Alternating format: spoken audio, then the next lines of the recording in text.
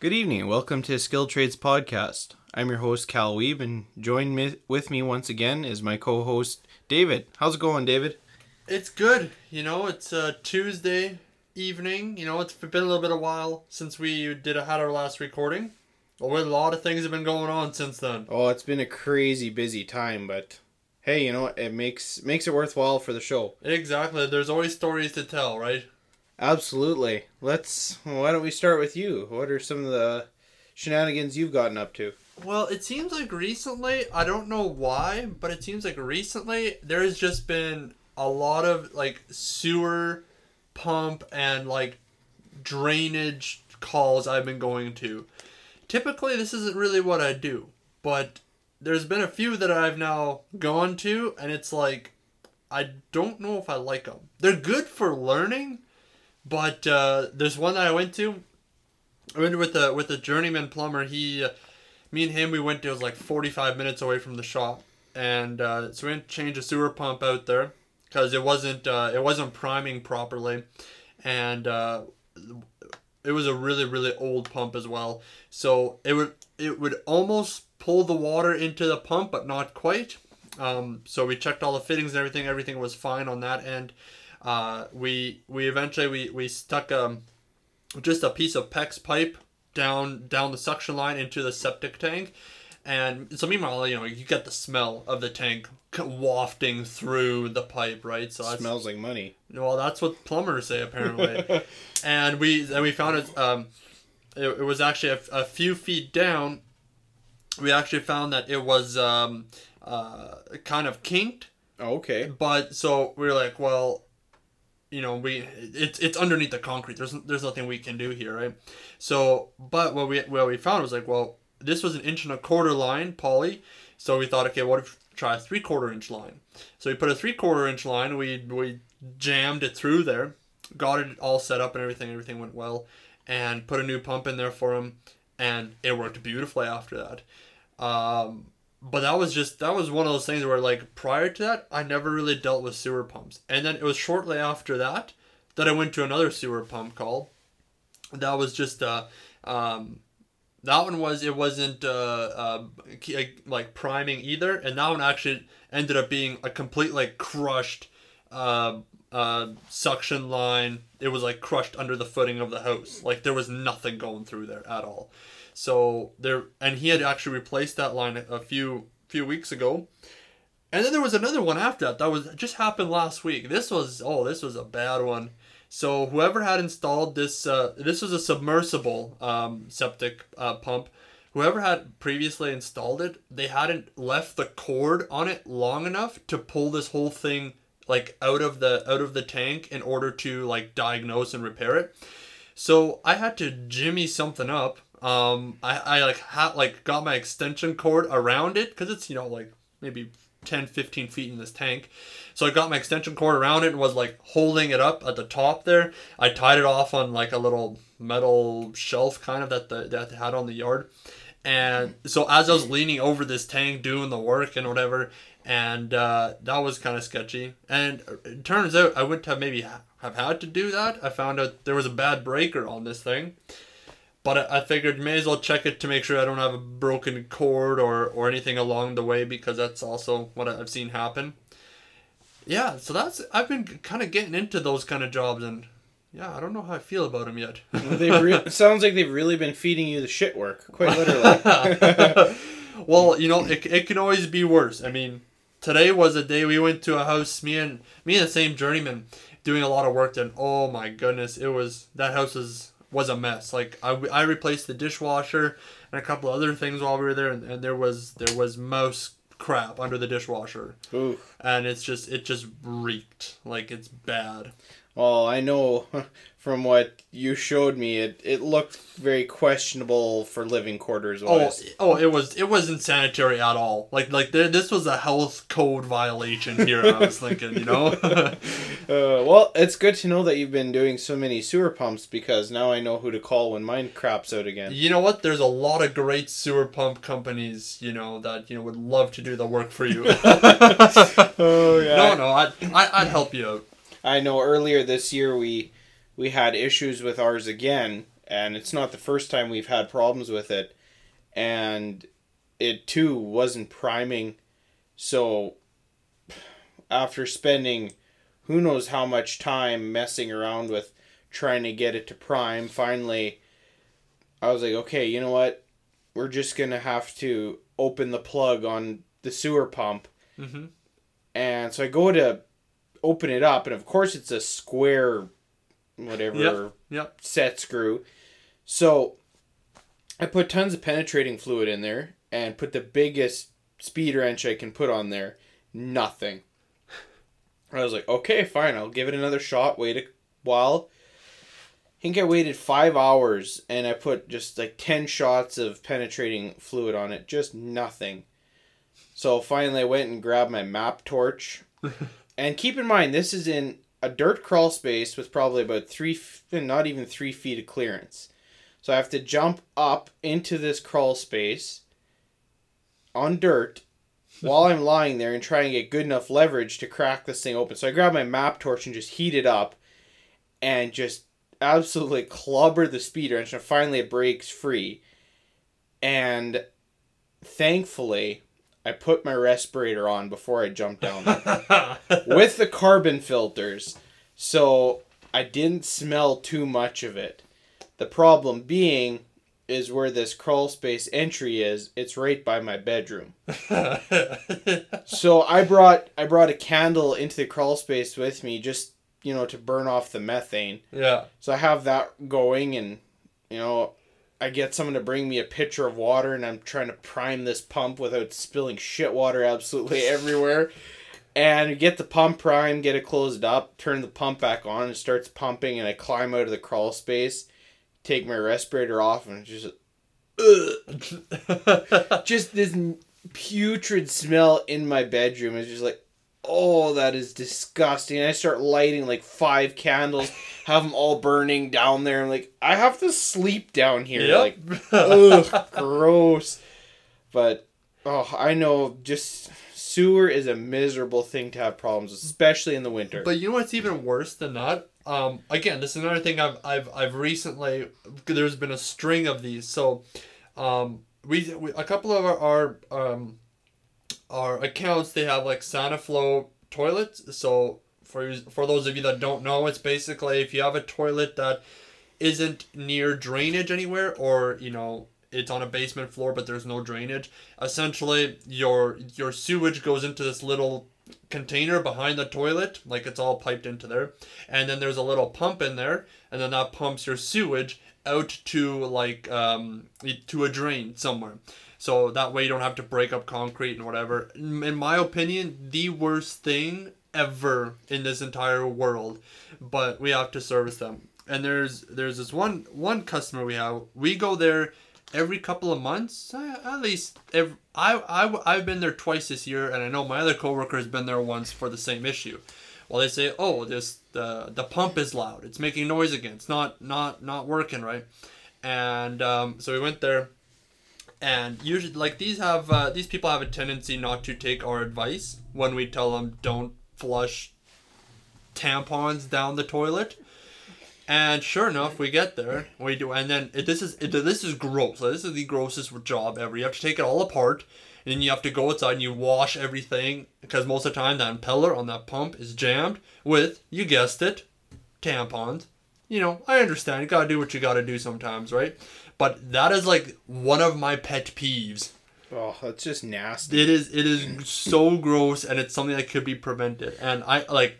We don't give them heck, but we just kind of keep telling them, it's like, don't keep doing this, because we already replaced that pump the last time I was there, which was probably about 3 months ago, and that was like an $800 pump. Yikes. Don't do it, Yep.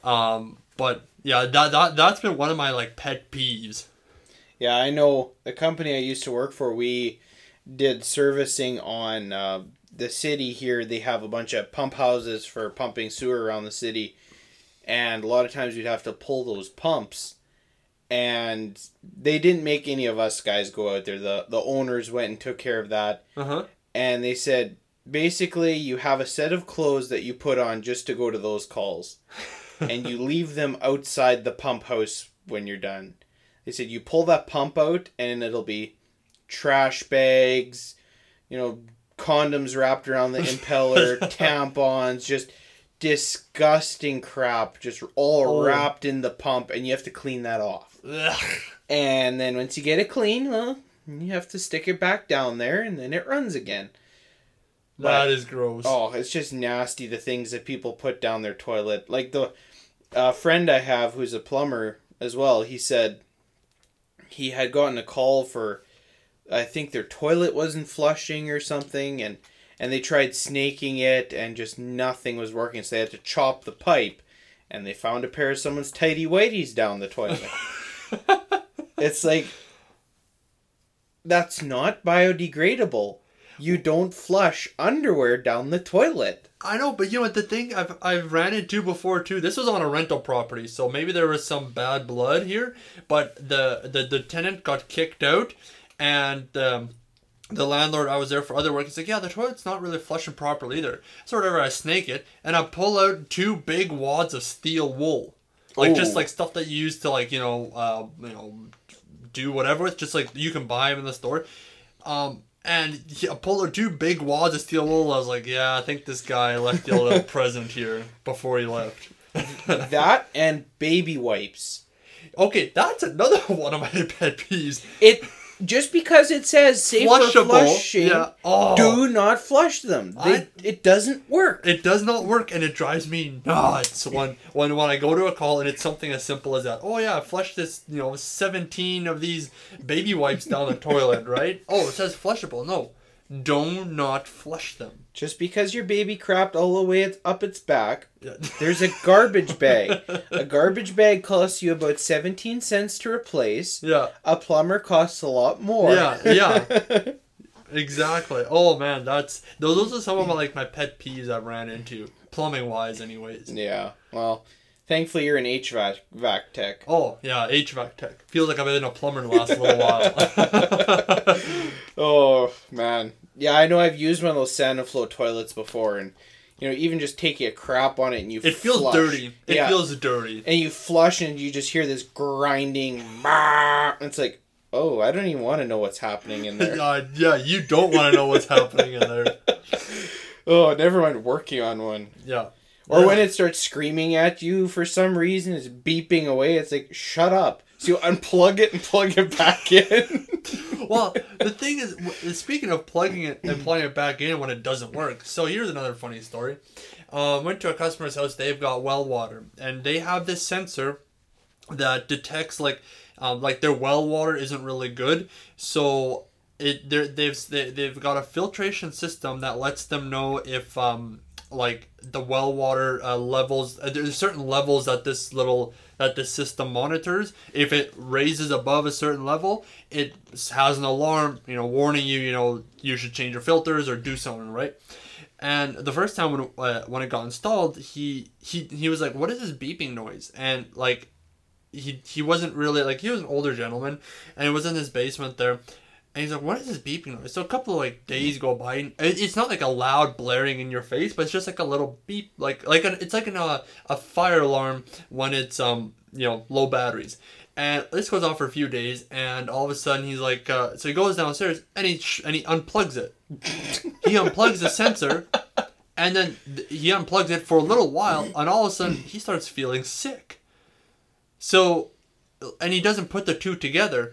And so we get called there one day. This is after it's been shut off for over a month. Oh, jeez. We get called there, and the guy goes, he looks, he's like, why is this unplugged? He's like, oh, it was beeping at me or whatever. He's like, this is a warning here or whatever, right? So this whole time he was making himself sick with his well water.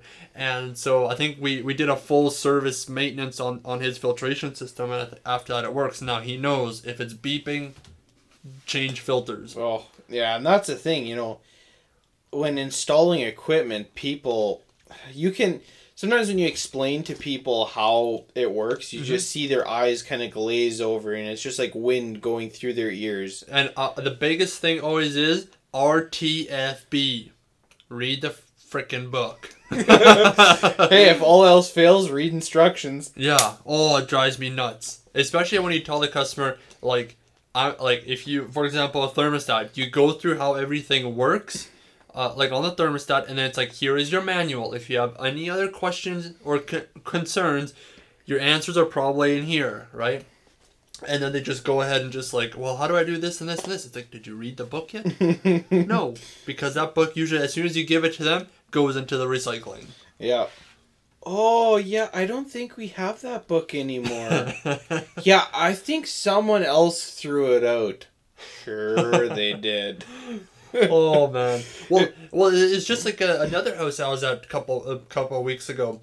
A fairly new house, and they have well water, a new well that was drilled within the last 5 years. They were complaining there's not enough water pressure. So what happens is the well wasn't dug deep enough, and now they have, like, as soon as the well, like, the level, like, goes down, it doesn't replenish fast enough. Oh, okay. So and then they ran into some issues with that, and it's like, do you have any paperwork for this well, or who drilled it, or whatever, or who did the work? Nope, don't have any of this. I'm like, well, this is kind of stuff that's somewhat important here. Yeah, that's the thing, especially if it was a new well. Mm-hmm. Like, I know our well is, that's quite an old well, but we know the depth on it. Yeah, which is stuff you should know. And now that we replaced our well pump, we know when it was replaced. Mm-hmm. And, you know, at least keep the receipts or something. Yeah. Or just keep some kind of record. Like, I know we have panels in the barn. We were given some chicken scratch paper that's faded on what breaker in the barn. Half the time we lose it, and we really need to make an updated list, and I need to stick it on the panel, but it's like... Oh, speaking of that, so as an electrician, you probably have used this tool in the past. So one of the things that always kind of bothers me is, like, if nothing is labeled in a panel and you're, like, randomly shutting breakers off in the house with your, you know, non-contact voltage tester in an outlet, waiting for it to stop beeping at you once you hit the right breaker. So can't you get, like, a little, like, tool thing where you, like, plug it into the outlet and then it'll, like, trip the breaker or something like that, like, safely? I know there's sketchy ways of doing it, but... Well, there's a cheap way and then there's a not as cheap way. Okay. So what's the difference? The cheap way is very, very easy. Okay. You need about a 6-inch piece of copper wire. And then you just stick it in? Well, I generally pull the outlet out, you know, between the side of the box and the gold screw. Hold it with a linesman and close your eyes. That usually works pretty good. Unless you have a federal breaker. Then, you know, you just start copper welding. But Klein does make a tool. I haven't ever used it. It's like a circuit tracer or something like that. So you plug it in, mm-hmm. and then you get this little pen, and then it beeps when you're on that breaker that feeds that circuit. I'm not sure how it works, but I know there is a tool for that. But okay. Like I said, the cheap way, piece of copper wire usually does the trick. Well, and that's the thing. I've ran into it last little while a couple of times where it's like nothing is labeled, or like things are like crossed out and relabeled and crossed out and relabeled again, and it's like you're just going through the house, you know. No, can't be this. Well, you can eliminate most of them, you know. Oh yeah, you know, this outlet isn't going to be on a 50 amp or 25 amp breaker, right? So you can kind of eliminate some, but it's like it'd be nice to just have something quick where you're going to stick it in, trip a breaker so I know which one and label it properly. So all of a sudden you don't hear, "Mom, why is the internet off? I was in the middle of a game." Oh man. Enrage some gamer kids. Everything has to reboot and everything. Oh man. There were only 3 squads left. Relax, kid. You'll never be a pro. Yeah. Just give up now already.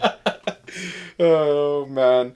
Yeah, there's all kinds of gizmos and gadgets out there, but there comes a point, how much do you want to carry and what price do you want to pay? Yeah, exactly. So, but yeah. That's kind of stuff I've been keeping busy with. What about you? I had a very, very interesting week out of province. I heard from a person through a person through a person that someone was looking for a guy to operate a loader to load flat deck trucks with large square alfalfa bales. And I was like, hey, this sounds like easy money. So I called the guy up and he's like, oh yeah, can you be here tomorrow morning? And it's about a 4.5, 5 hour drive. And I was like, sure, yeah, I can be there 9 o'clock tomorrow morning. Yeah, don't worry about it. We'll put you up in the hotel and everything. Cool. Sweet. Sounds like a good deal. And so I head out there. I think I left I got up at 3:45 that Saturday morning. And I left at 4:30. So I get to the field. And there's already a truck there. And there's a guy loading with a payloader. And I was like, oh, geez. There's a nice telehandler sitting right there. And whatever, I walk, what was it? Probably 3/4 mile to where they're loading. And help guide him load and everything. And I had told this guy, I've never used a payloader before. So I wouldn't mind if you were there kind of just to show me how it works and everything. And all of a sudden he opens the door. He's like, this is my first time ever using a payloader. Like, oh, okay. Well, this will be interesting. And eventually I said, well, why don't we use that telehandler that's sitting out there? Oh, yeah, go get it. So I go get the telehandler and we start loading. The first day wasn't bad, just kind of getting the hang of, stacking bales, making the loads look nice and everything. And then he's like, oh, yeah, we're going to get a lot of trucks in. Like, I was expecting... Well, we had 3,600 bales we need to ship, spread over 7,000 acres. And they're in all these little stacks scattered everywhere. And I'm like, oh boy, that's going to be quite a bit. And so I'm like, okay, yeah, it should work. I have the telehandler here. I know how to use a telehandler. I'm very comfortable with that. And so we loaded, I think, 2 or 3 trucks that Saturday. And we go back to the hotel. And he's like, well, I don't know if I'm going to go home today or maybe stay. Because I was kind of concerned with all the bales that are scattered everywhere that I'm not going to be able to keep up. Uh-huh. And then Sunday morning, he's like, yep, I'm going home. I was like, okay. Yeah, I think you have it handled here. Okay, bon voyage. And so he makes a 5-hour trip home. So I'm stuck here, out of province, somewhere where I've never been before, doing something that I haven't ever done before, by myself. And before I keep going, I should go back. And when he said he's going to put me up at the hotel, well, when I was at the field, I was kind of asking him about the hotel, like, oh, do you have a room there already? Oh, yeah, it's a nice hotel. Like, okay, this is a tiny little town in the middle of the Canadian prairies. Yeah. How can it have a nice hotel? So we go into town, we pull into the truck stop for lunch, and I see this just grungy, dirty motel beside. A little Motel 6? It wasn't even that. Like, it was just this rundown, like, these rooms were just tiny cubes, and it was honestly just like places you take undesirable people. I thought you were going to say it's like a pay-by-the-hour hotel. Something like that, where somewhere we were going to get shanked. And I was like, oh, I thought you said it was a nice hotel. And whatever, we finish our lunch, and I was like, okay, you know what? It's not that bad. I'm getting paid for this. I can make do. And he starts pulling off the lot. And I was like, oh, great. This place probably has bed bugs. And he doesn't go into that parking lot. I'm like, where the heck are you going? He starts driving down the street, and all of a sudden I see this huge, brand new, gorgeous hotel sitting off the highway. And we pull in. I'm like, what the heck? We walk in.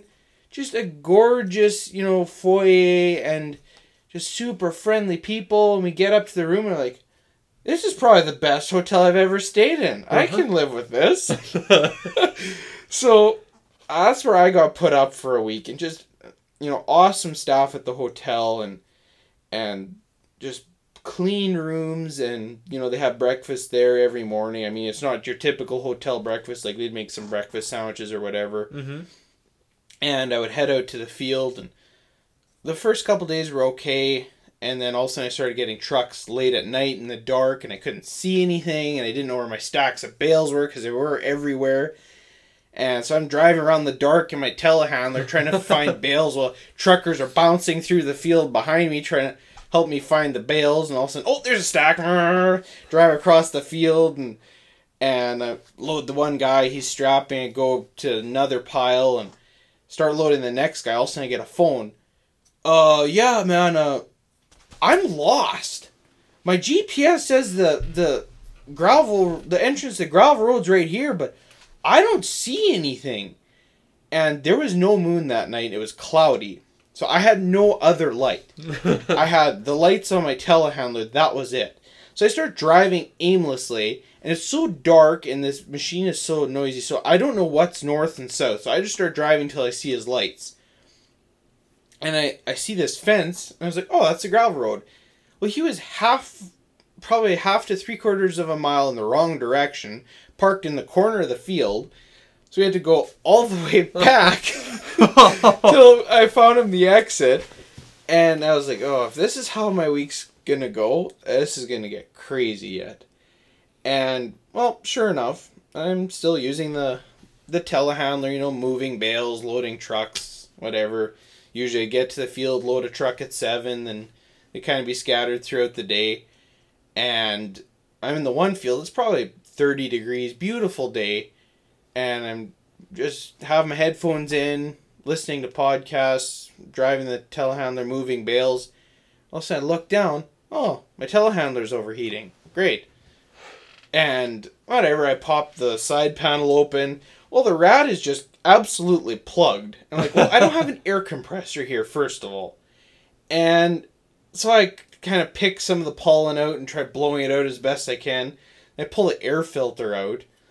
Well, I'm pretty sure that air filter never got cleaned since new. I start tapping that thing and blowing on it, and just my face is just black.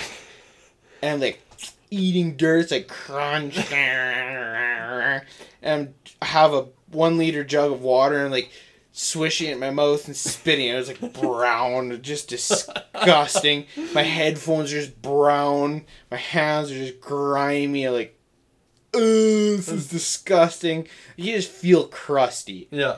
And whatever, I let the telehandler cool down. I was like, you know what? I probably shouldn't keep driving this dusty, pollinated field. Yeah. So I go park, let the thing cool down. I jump in the payloader, and the only positive the payloader had going for it was better lighting and an air-conditioned and heated cab with a better seat.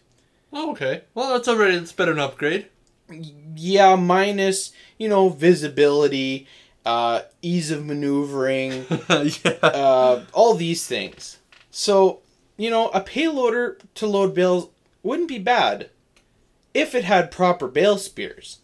Now, this one had bale spears, but they were chained onto the front of a massive bucket. So, it was a bit of a process of figuring out where my spears were. It was kind of guessing, because I have this, 7-foot wide bucket, but 5 feet tall. And, guess what? There's 4 little forks down there that I need to know where they are in order to poke into these bales and lift them up. Okay, great. So I start trying to figure out how to load these trucks. The first one took almost an hour and a half. And my fastest one towards the end ended up being half an hour was my fastest one. So I improved a lot. Mm-hmm. But then some of the drivers they wouldn't even get out of their trucks to show me. Oh, no. Some truck drivers, they're super truckers. they don't go out of their truck unless it's to pee. So, and even that, they might do it from their door. Yeah, well, it's just in a bottle and out the window. Yeah.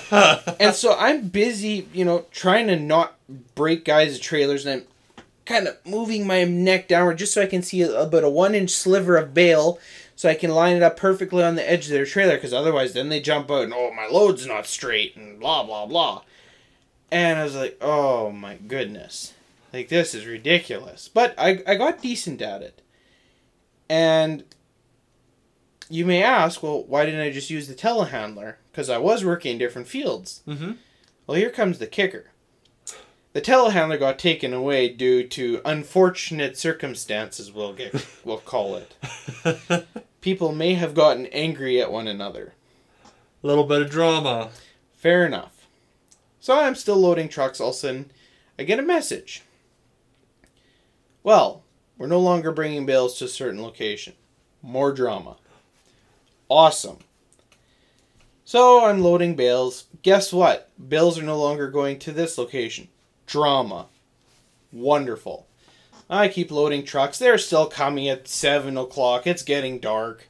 I'm loading trucks till 11 o'clock at night. It's chilly. And thankfully, towards the end, when the guys would come late, just super nice guys. Like, I made some friends in the middle of the Prairie Province, somewhere I've never been by myself. I've made trucker friends. So, that's great. Yeah. I know one of the guys, he asked me, "Hello, do you need me to bring you anything from back home? Because I'll be in the area." I was like, "Sure. Absolutely." So I call up my mom and it's like, "Hey, you're making fresh soup, right?" "Yep." "You mind packing some soup and a couple grilled cheese sandwiches and putting them on the truck to where I'm working?" And she's like, "Yeah." So the driver brings me soup and grilled cheese sandwiches. Nice. That's awesome. Oh, the guy is just a beauty. And, the week was going pretty great. And Friday, we got 7 trucks, and the day went really smoothly, and got a bunch of trucks loaded. And then my last truck, I think I started loading at 10 o'clock. I was so dog tired by the time I had them loaded. And I didn't know, the dust was swirling like crazy. It was windy the whole week. Yeah, because I guess if you're out there in the open, more or less, the wind just goes right everywhere. Yeah, and the soil there is just sand. Okay. So it gets super, super dusty, and I have to turn lights off on my loader so I could not get dizzy while I'm driving. And so I get him loaded, and, well, first of all, I had to argue with the driver, because he was saying, "Well, my dispatch only says I can take so-and-so many bales because of weight." I said, "Well, with your type of trailer, I've been loading this many bales, and they've all been within the correct weight." I said, "You do whatever you're comfortable with. Yep. I don't want to make you uncomfortable." Yep. Whatever. He's like, "Oh, just put the more bales on." Okay, cool. I load them up, and I got out of my loader, and I'm cutting bale strings off, and I was all done. I was about to go park my loader and head back to the hotel. And I'm climbing up my loader, and I'm pretty much to the top, and I fall off. Oh, shit.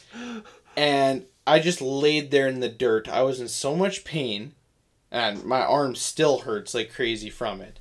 I'm just laying there, and finally I get up, and I get back into my loader and go park it. And I go back to the hotel, and I just collapse in bed and just sleep. I had set my alarm for 6:30. I figured just in case. I wasn't expecting any trucks until about noonish. I was supposed to go home originally at Saturday at noon. I had plans in the evening, but then we needed to get a few more trucks out. So I said, okay, I can stay till end of day Saturday. Then I'll go home. Okay, awesome. And I was like, okay, my truck should only be here noon or a bit later. I'm going to sleep in. But I'm going to let my alarm still go at 6:30. I'll check my messages and everything.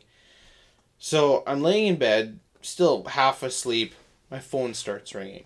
7 o'clock in the morning. Well, the same driver I had loaded late last night was still in the field because he didn't want to strap in the dark. "Hey, can you come take the top level layer of bales off my trailer? None of my straps are long enough, and I don't have any chains to make them longer." I was just like, oh my goodness. I just said, "Yeah, I'll be there in half an hour." So I quickly get dressed and just, you can tell I just got out of bed, my hoodie's pulled up, and I'm just walking to my car. And I stop by the truck stop, big can of Red Bull, and I'm going there, and I'm just like, oh, this day's not going to go well. And so I head to the field. He's sitting there. I take his top layer of bales off his load. And, okay, cool. Well, the problem was the field that we were loading these bales off of, they weren't packed properly. So they're pretty loose bales. So if you pick them up multiple times, well, then they'd start shifting. Yeah. And then eventually the strings would snap or they'd just fall apart completely. So I had a bit of a pile of loose hay there. So I was just trying to make it into a nice pile so we didn't cause any more drama. Yeah. And so that I had room to maneuver. And I'm in the midst of doing that. All of a sudden I hear a snap. And then all of a sudden something hits my windshield. I'm like, well, that's weird. So I pull back on my joystick. Or no, I tilt it over to make my bucket tilt. What? It's not tilting. I look right in front of my steering wheel. Well, the big hydraulic cylinder that controls my bucket tilt, the pin that goes through it had snapped and bent this massive 1-inch thick steel ear, I guess, about 4 inches over and sheared this 4-inch thick pin clean off. Yikes. And I saw it and I was like, I just said, oh shit.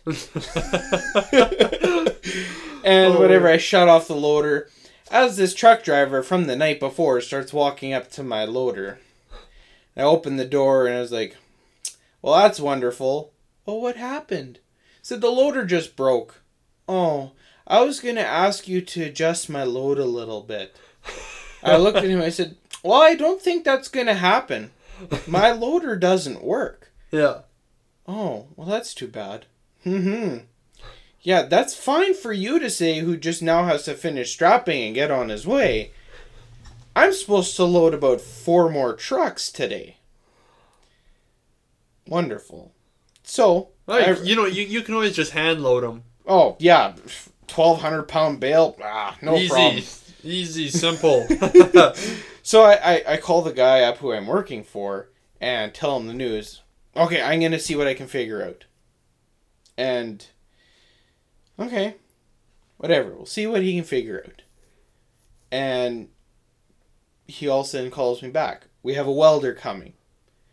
So, don't know what a welder is. Yeah, we don't know how a welder is going to bend this massive ear back into place. And so the welder shows up about an hour and a half later. And in the meantime, while I was waiting, I had a semi show up. Well, good thing it was one of the guys that I had become friends with in the meantime. He's a 19-year-old truck driver. So, yeah, great chums, Yeah. And, he's sitting on his trailer. I'm sitting on his trailer. Welder shows up. He's like, so what happened? I said, oh, go look. He goes and takes a look. He was like, explicit words entered here. Yeah. So I explained to him what happened. He's like, well, there's not much I can do here. He says, that thing has to be rebend. Well, he said, I have to cut that entire thing off, take it to a press, bend it straight. The other side was about 1/8 to 1/4 inch off, so that had to be bent straight. He said, I can't get you a 4-inch pin today. You'd have to order a new one from Doosan and put it in. And, well, I explained that to the guy I was working for, and he's like, well, can't you just put a 2-inch pin in there? I just thought to myself, you want to put a 2-inch pin through a 4-inch hole on a $10,000 hydraulic cylinder that's going to be rocking back and forth. I just said, you're going to break the collar on that ram, and then you'll just have gone from a $4,000 repair to a $14,000 repair. Yeah. Because now you'll have to replace the cylinder and the pin. Yeah. And then, wait for it, more drama about fixing it. Well, yeah. It wasn't our machine. Oh. Oops. And the whole drama about the bale situation... I should rephrase that. There was drama, and that's why the bales were being loaded. Well, the guy I was working for, who was having drama with the guys whose field we were loading off, well, this was that guy's loader. Oh, okay. So, oops. Yeah, we're using a loader who's the guy who owns this loader, it's just a bad mix. Uh-huh. And this welder goes, well, before I do anything, I want to talk to the guy who owns this loader and see what he wants me to do to it, not do some Mickey Mouse nonsense and fix it. Exactly. Probably, nothing he can really do anyways. Exactly. And, it's just never-ending nonsense. And finally, the guy I was working for, he was desperately calling people to find a loader or something. Well, it's post-harvest in the prairies. You know what people are doing? Getting drunk. Or as they call it, post-harvest celebrations. Oh, yes. And I understand. It's been a long season. Mm-hmm. You want to let loose some steam. And we sat in that field, along with these truck drivers who are now apparently getting paid for sitting here and waiting. We sit there for 4 hours doing nothing, looking at this broken payloader.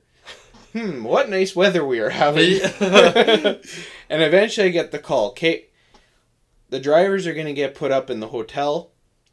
They're going to wait here. We have a loader for Monday. You can go home. Oh. I look at the time. It's 3 o'clock. I can't make it anywhere.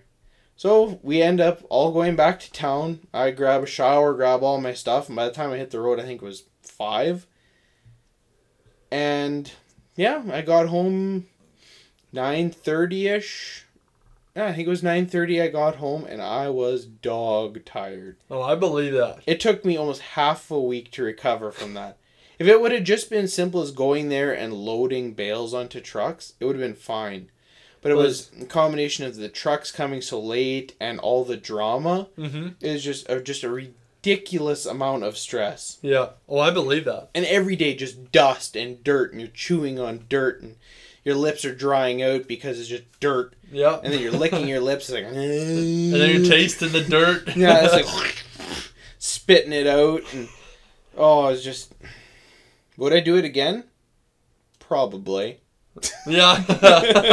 Well, it's a good experience. I know, for myself, I have no experience in, either not really even operating equipment or anything like that, but I do find it really cool. If driving around harvest time, guys in combines, or in the springtime, guys in planters, or getting the fields ready. I do see that, and it's like, wow, it's actually really cool. But the thing is, I think if I would drive big equipment like that, I think I'd hit everything. That's a thing, and this payloader, it had 5-foot tall tires. Oh no, maybe it was even taller, but about a 5-foot tall tire. Mm-hmm. And you're operating around semis, which cabs are made of aluminum, fiberglass, and trailers that are made of wood and aluminum. And you are dangling about 4,800 pounds off your loader and putting it onto trucks and trying to do that all with finesse. That takes a lot out of you. Mm-hmm. Because you're constantly... I noticed I had literally chewed a ridge into my lip from concentrating. I would tuck my lip and I'd start chewing on my lip because I'm trying to inch forward and I'm playing with the joystick, a little up, and then some of the drivers are showing me, and it's just these small movements. Well, you're operating a, I don't know, multi-thousand-pound machine. Yeah. There's so much damage you can cause. Yeah. It's ridiculous. And, well, besides the pin breaking on me, I didn't cause any damage to anything. Well, that's good. And, well, the telehandler, I guess that thing overheated, but that wasn't really your fault. Yeah, I parked it, and the guy who owned that one was using it the next day for hours on end. So, hey, it's a win-win for me. Exactly. But I didn't break the payloader.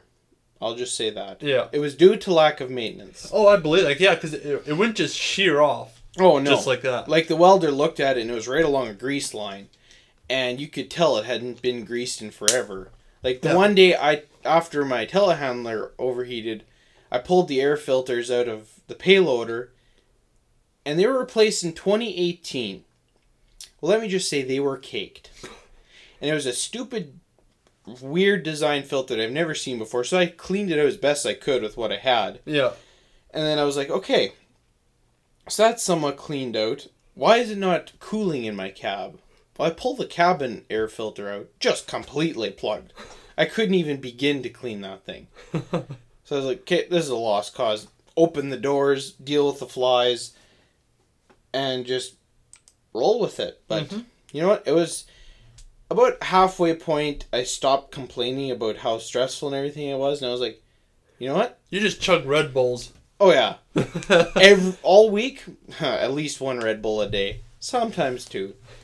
But water, Red Bull, bags of chips. Let's go. Yeah. But then, yeah, you know, Wednesday came around, I was like, you know what? Why am I complaining? I chose to be out here. Mm-hmm. I mean, sure, I didn't sign up to be part of this drama, but I have a story to tell on the podcast now. Yeah. I made a memory. Yeah, that's awesome though. Hey, you got something out of it, right? Yeah, so yeah, that's the long and long of it, of my wonderful week.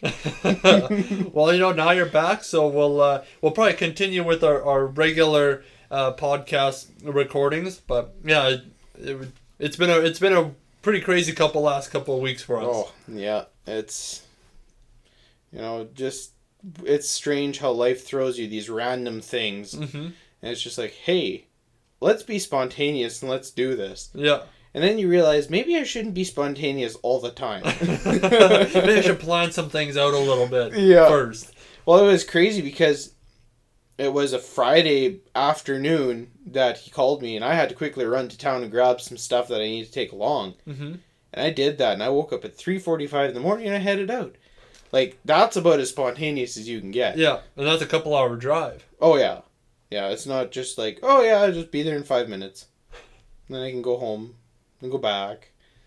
So, no, it was a good time. Made a lot of good memories and made some new friends and chalked it up to life experience. So. There you go. And now I know how to operate a payloader very, very well. So yeah, you got a little bit of experience with that. Yeah, because it's probably at least 12 hours a day for 7 days. So talk about trial by fire, if anything. Well, you know what they say, sink or swim. Exactly. And I definitely think I swam.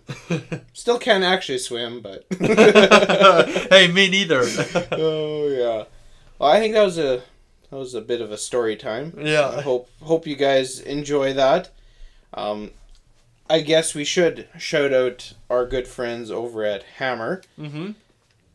We have been in discussions with them. We have more things coming down the pipeline, and we're very happy to be part of their platform. So yeah, if you're wondering what Hammer is, it's a hardworking blue-collar social media platform that's for the up-and-coming generations. There's no BS, no politics. You see on Instagram, oh, I don't like your work, so I'm going to attack your mother or your religious beliefs. And I find it's I think it's even worse on Facebook. Oh, yeah. Yeah, and, it's a huge community of all the trades, just coming together, and we all take pride in our work. So we post what we do, and it's nothing but love or constructive criticism on how we might do it better. And it's like, hey, sweet, I'll do it differently. Thanks for the tip. And I know a big thing they're pushing right now is scrap LinkedIn. Scrap resumes. Yeah. This platform lets you showcase your work, and potential employers can look, hey, sweet, yeah, we like what you do, you're hired. Mm-hmm. And yeah, because your work is going to speak for yourself. Like, it's going to speak volumes than you just telling it. Like, if they can see pictures, it's going to be way more better representation than saying, oh yeah, I can do this, this, and this, but look how well I can do this, this, and this. Exactly. And I mean, that's Hammer's main slogan, is let your work speak for itself. And I think that's super important. Spot on. So, yeah, and, not only do we have things in the works with Hammer, even just within the podcast, we have things coming. Mm-hmm. We are officially working on our website. Mm-hmm. So that'll be exciting once we can offer you guys merch. And kind of be able to see in our backgrounds and what we've done. Mm-hmm. We'll have our project showcases and stuff on there too.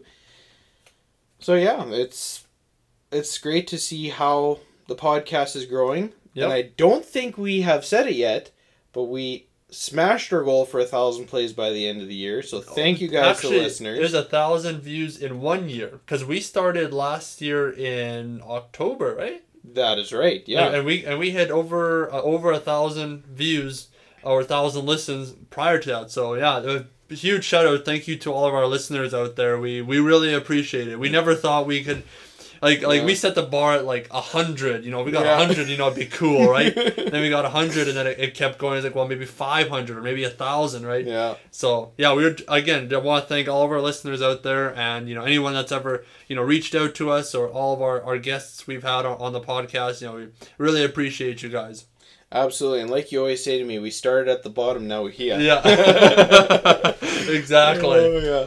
All right, guys. You have a good night, and we will talk to you on the next one.